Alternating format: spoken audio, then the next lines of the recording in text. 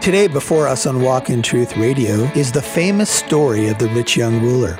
And in this account, Jesus introduces a child and says we must have the faith of a child. Well, the rich young ruler comes to Jesus, and Jesus confronts his false god, which is money. And in the interaction, the rich young ruler walks away sorrowfully, and Jesus let him go. Stay tuned. That's today on Walk in Truth Radio. Welcome to Walk in Truth with Michael Lance. Walk in Truth is a ministry of Living Truth Christian Fellowship. It's our goal to build up believers and to reach out with God's truth to all people. And now, here's Pastor Michael. These are God's commandments, not man's, God's. And by the way, there's battles in America now everywhere whether we should have 10 commandments posted in places. Do you know why? Because some people say that if they're posted, people will look at them, and if people look at them, they might be influenced by them. Sheesh. Like, don't kill people, and don't commit adultery on your wife, and don't steal stuff, and don't covet, and don't lie. You know, I know those are questionable things. Maybe we shouldn't be teaching them to the young people today. You know how good they're doing today. Oh, taste and see that the Lord is good. The law of the Lord is perfect, restoring the soul. Man, once you remove the law, what do you got? If everything becomes relative and subjective, then we're in trouble. You hear the story, Christian professor's telling a story, and he says, yeah, back in the dorm in college, we were having debates about relativism, and relativism basically says that everything's, truth just depends on how you look at it. If it's true for you, then I'm so sick of hearing that. If it's true for you, it must be true, but for me... I'm sorry, I shouldn't do voices like that, but that's sometimes how it comes across. And you're like, shut up. I don't know if that was from the spirit of the flesh, but you'll have to determine that. What do you mean if it's true for me, it's true? So they're having a debate in a college dorm room, and the young college student, full of relativism from our, much of our teaching in society, says, all truth is relative. Is that an absolute statement? See, as soon as you say that everything's relative, you've just made an absolute statement and you've just contradicted yourself. So the young man, budding Christian professor, takes the man's boom box out of the dorm room and begins to leave. And he goes, hey, that's mine. And he goes, well, my truth is that I can take other people's stereos whenever I want. Are you going to now appeal to a moral absolute like thou shalt not steal? You see, this works when we're just talking about, subjects, or maybe we're having a cup of coffee, but it doesn't work in real life. The commandments sound pretty good when someone's trying to steal your car, or cheat with your wife, or kill you. Then it's pretty good to say, you know what, there is a law that says you shouldn't do this. See, our society is losing touch with that. And when you lose your moral bearings, folks, the society is in trouble. And he said to him, notice his response, verse 20. He said, teacher, I've kept all these things from my youth up. I'd like to interview his parents, right? Did he really honor you between the ages of 10 and 16? Because if he did, I want to know what kind of cereal you were giving him. Now, he said, look, I've done all this from my youth up is a phrase that we can trust means from my bar mitzvah. You became a son of the law. Bar mitzvah is a combination of son and law. And at your bar mitzvah, which happened when you were 13, you became responsible for yourself in Jewish culture. You became a son of the law, responsible to the law. So what he's saying is, from the time I was 13 until now, I've honored mom and dad. I haven't lied. I haven't killed anybody. I haven't cheated. And so he may be actually being legitimate here. We could mock this, but he might be saying, you know what, Lord, I've tried hard. Paul said when it came to the external living out of the law, Philippians 3:6, he said he was blameless. But when Jesus preached the Sermon on the Mount, you know what he did with the law. He took the law to its depth. He said the law is a mirror. The law is a searchlight. You've heard it said of old, you shall not murder. But I say, if you hate somebody in your heart, what? You're a murderer. You've heard it said of old, you shall not commit adultery. But I say to you, if you lust after a woman, you've committed what? Adultery in your heart. So Jesus took the law to a depth where when people were listening to Matthew, if you want to write this down, the Sermon on the Mount is Matthew chapters 5, 6, and 7.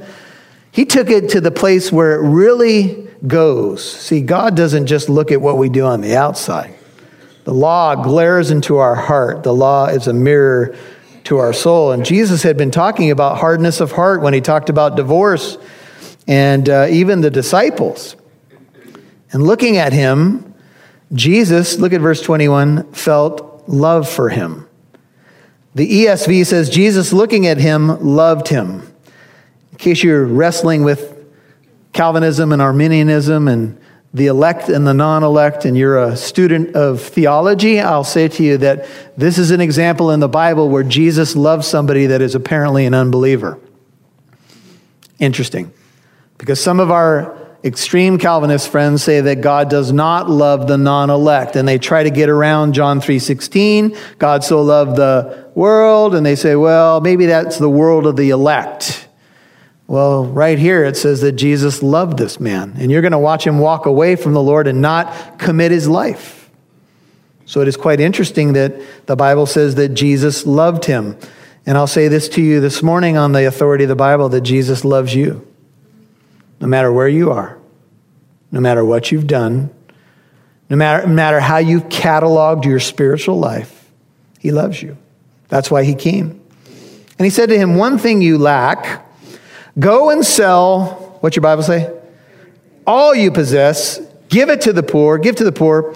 You'll have treasure in heaven, and come and follow me. Matthew's version says in Matthew 19:20 that the young man said to him, all these things I've kept.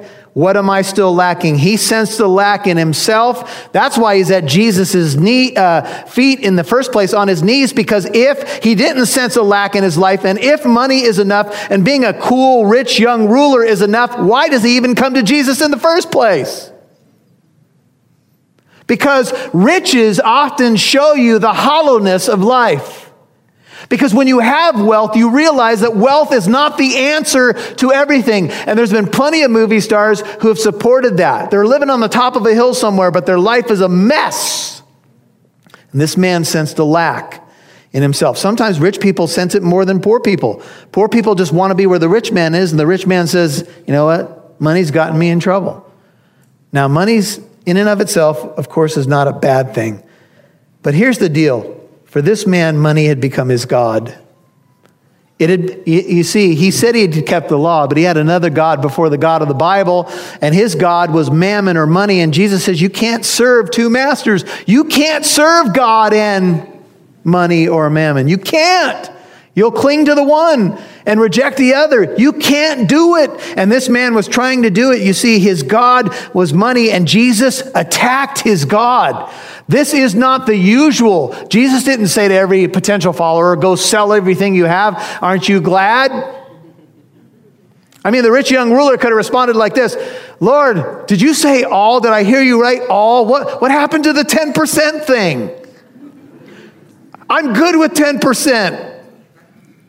Even if you said 25. But what did you say? Sell all? Does all really mean all? Could we parse the word?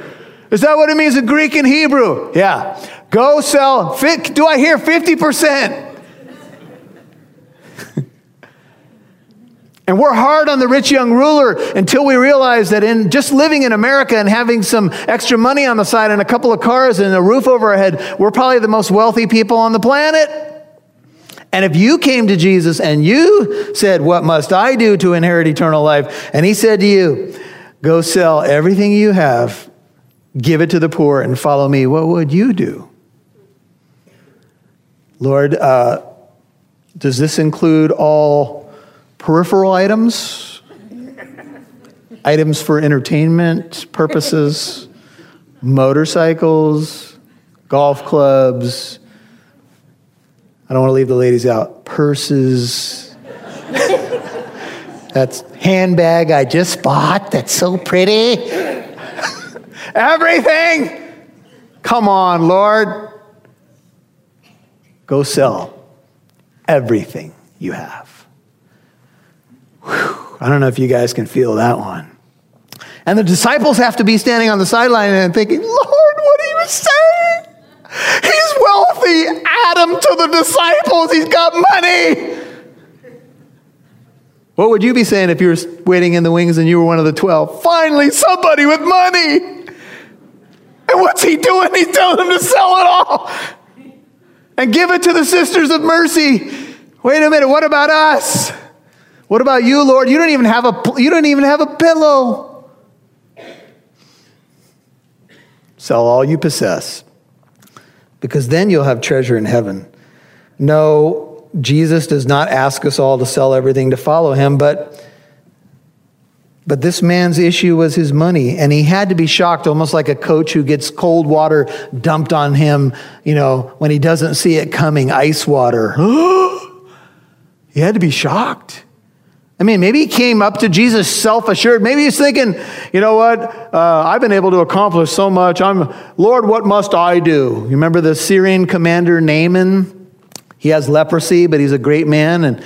And finally, he ends up at the prophet's house, and he wants to be healed of the leprosy. And he's got something like $1 million with him to pay. And the prophet doesn't even come out. He says, just go in the Jordan and wash. And he's like, what? I thought he was going to come out and wave his hand over me and call upon the name of his God. What do you mean dip in the Jordan 7 times? We got cleaner rivers in Syria. And the servant said, well, what if he had asked you to jump on one foot for a half an hour? Would you have done it? That's not the literal translation, by the way, but you get the point. What if he asked you to do some great thing? Would you have done it? And finally, he begrudgingly dips 7 times in the Jordan, and God touches and heals him. You see, maybe this man was thinking, he's just going to tell me to do, maybe a couple additional things, but he's asked me to sell everything and follow him. Hey folks, this is Pastor Michael. Really appreciate you tuning into the broadcast today. I'm going to tell you about a website that we have. It's a brand new website. It's called walkintruth.com. And on that website, you can find a new devotional. It's a video devotion called A Step Closer. The intention is to help you get a little bit closer in your walk with Jesus Christ. So go today to walkintruth.com, scroll down on the video devotion called A Step Closer, and our prayer is that it'll get you a little bit closer in your walk with Jesus Christ today. Response, Dante called this the great refusal. But at these words, 22, his face fell. Stugnasos is the Greek word. It's used in Matthew 16:3 for the sky becoming overcast.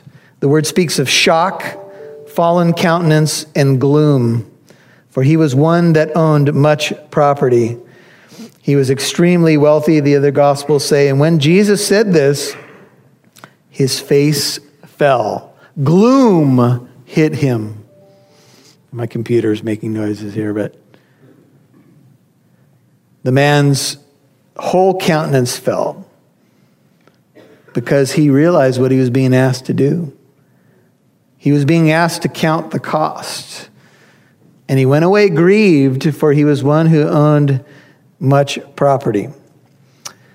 I wonder how many people, when they hear the gospel preached and they have a sense about Jesus and they hear the terms of the contract. It's not easy believism here, guys. Yes, you start by just simply trusting as a child in Christ, but Christ wants to be your Lord. He wants to be everything to you. He wants to be your God. He doesn't want any other gods before him, and that's the commandment that the young man was breaking. And he walked away grieved and sorrowful. And he did it for money. Now, just reflect for a second. It's been 2,000 years since this encounter.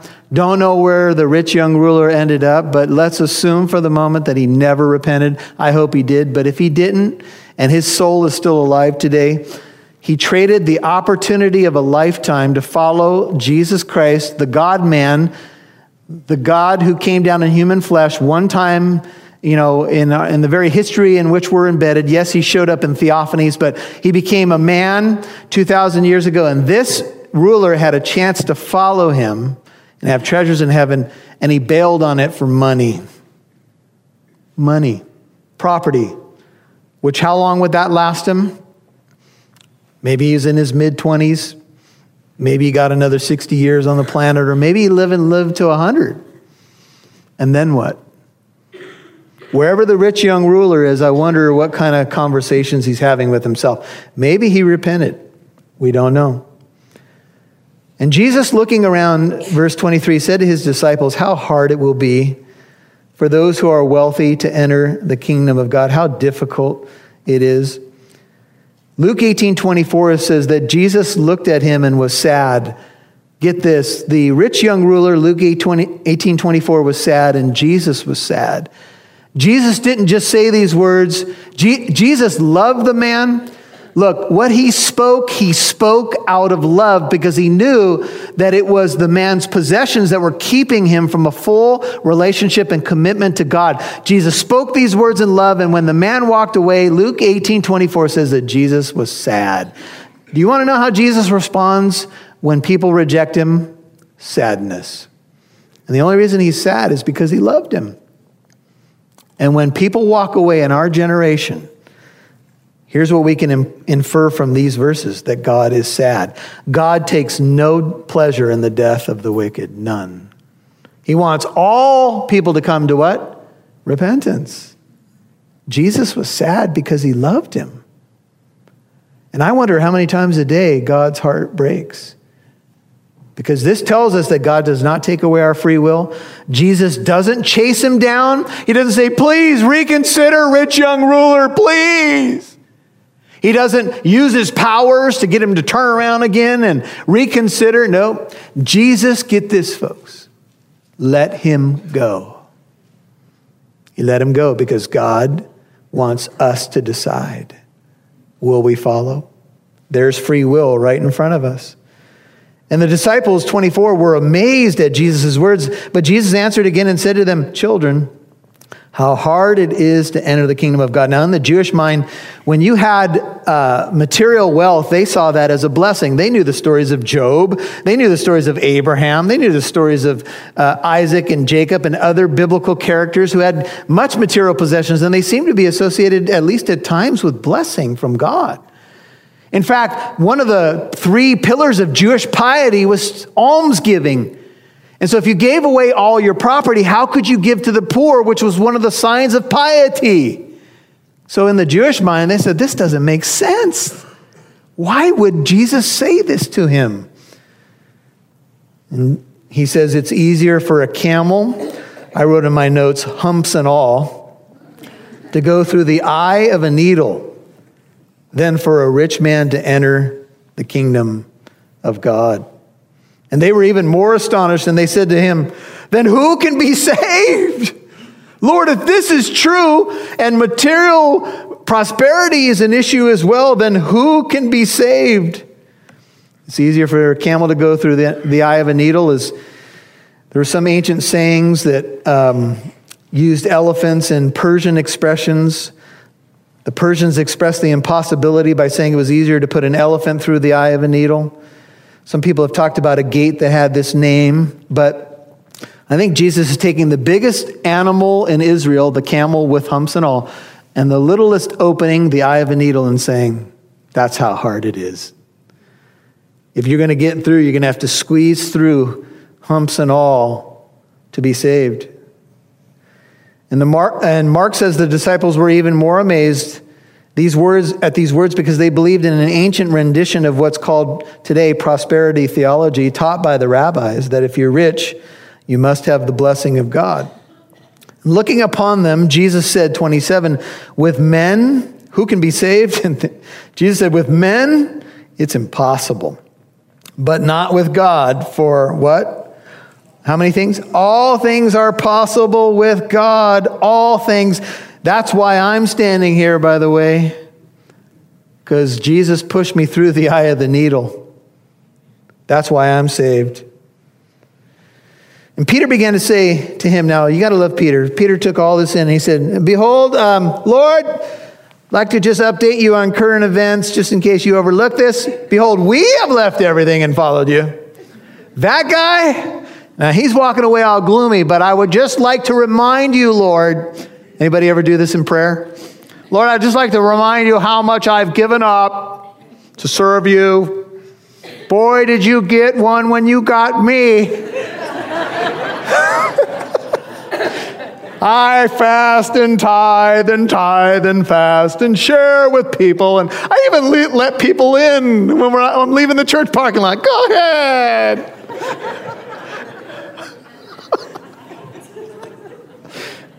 Peter says, Lord, we've left everything and followed you. Kind of like this, what's in it for us? Now, Peter and his brother had left the fishing business, and Matthew left the tax collecting booth, and we know there was something to give up. They were away from, probably a lot of them away from family, and Jesus said, truly I say to you, there is no one, 29, who has left houses or brothers or sisters or mother or father or children or farms for my sake and for the gospel's sake, but that he shall receive how much? 100 times as much now in the present age, houses and brothers and sisters and mothers and children and farms, along with persecutions, and in the age to come, eternal life. God takes nothing away from a man without restoring it to him and giving it to him in a new and glorious form. You know, I start to think about, what have I really given up to follow Christ? For me, it was heartache, emptiness, poor decisions, you know, things that were a bad example to others. That's what I've given up. What have I really given up to follow Christ? Anything that I've given up, and I can't even remember things that, you know, I was confronted with many decades ago now, they pale in comparison. They're nothing compared to knowing him, to knowing Christ, the power of his resurrection, to knowing even the fellowship of his sufferings, knowing that I'm working for something that's going to last way beyond this life. But Jesus then says, but many who are first, and note the word many, will be last, and the last first. When we were at the men's retreat, we were in line for food. There's a lot of food up there. And we're, you know, moving towards the front where you had your choice of all these different spreads. And some of the people in our group cut in line. Very non-Christian thing to do.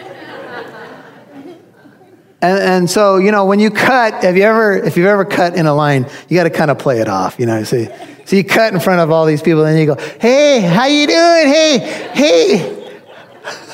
Great to see you. We're family, right? But just so everybody knows, we know each other.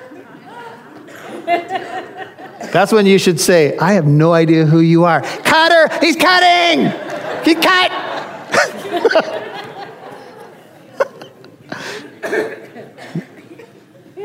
See, we love shortcuts as Americans.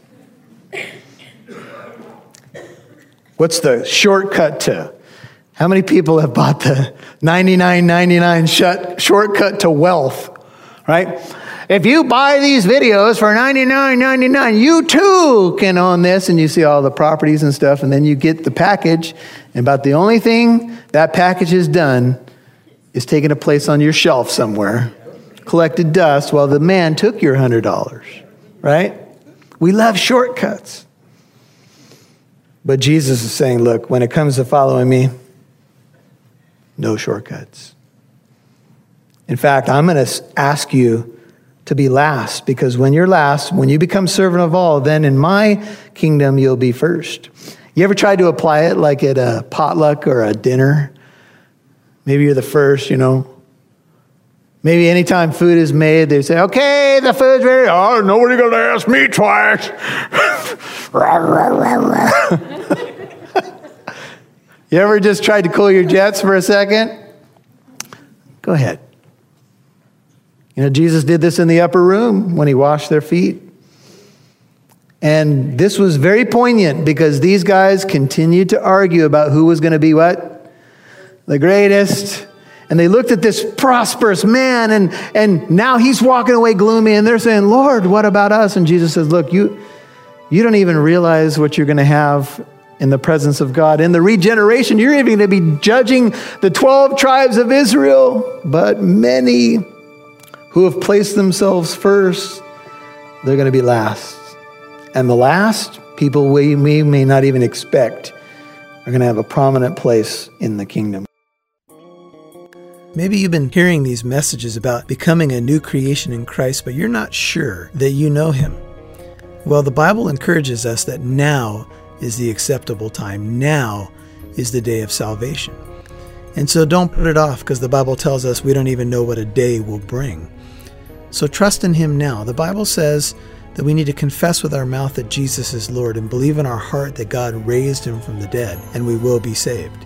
We see this reality in the scriptures of repentance and faith.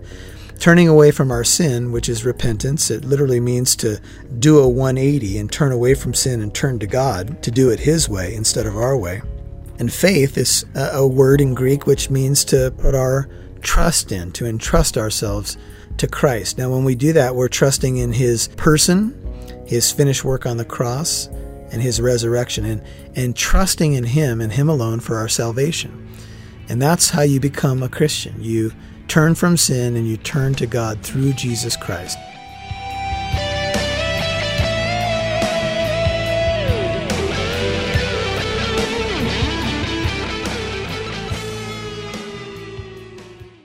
Hey folks, it's Pastor Michael. I want to tell you about our store at walkintruth.com. If you click on the store, we have a number of products up there. They're teaching products, DVDs, CDs, books that are available, all to help your walk with the Lord Jesus Christ. And when you purchase a product at our store at walkintruth.com, you help us pay for radio airtime, and you partner with us, and it's a blessing in both directions. So check it out today. Go to the store, walkintruth.com, click on it, click on the store. You'll see a number of different products. That's walkintruth.com. Click on the store today, and it'll be a blessing to you. God bless you, and we'll catch you next time on the broadcast.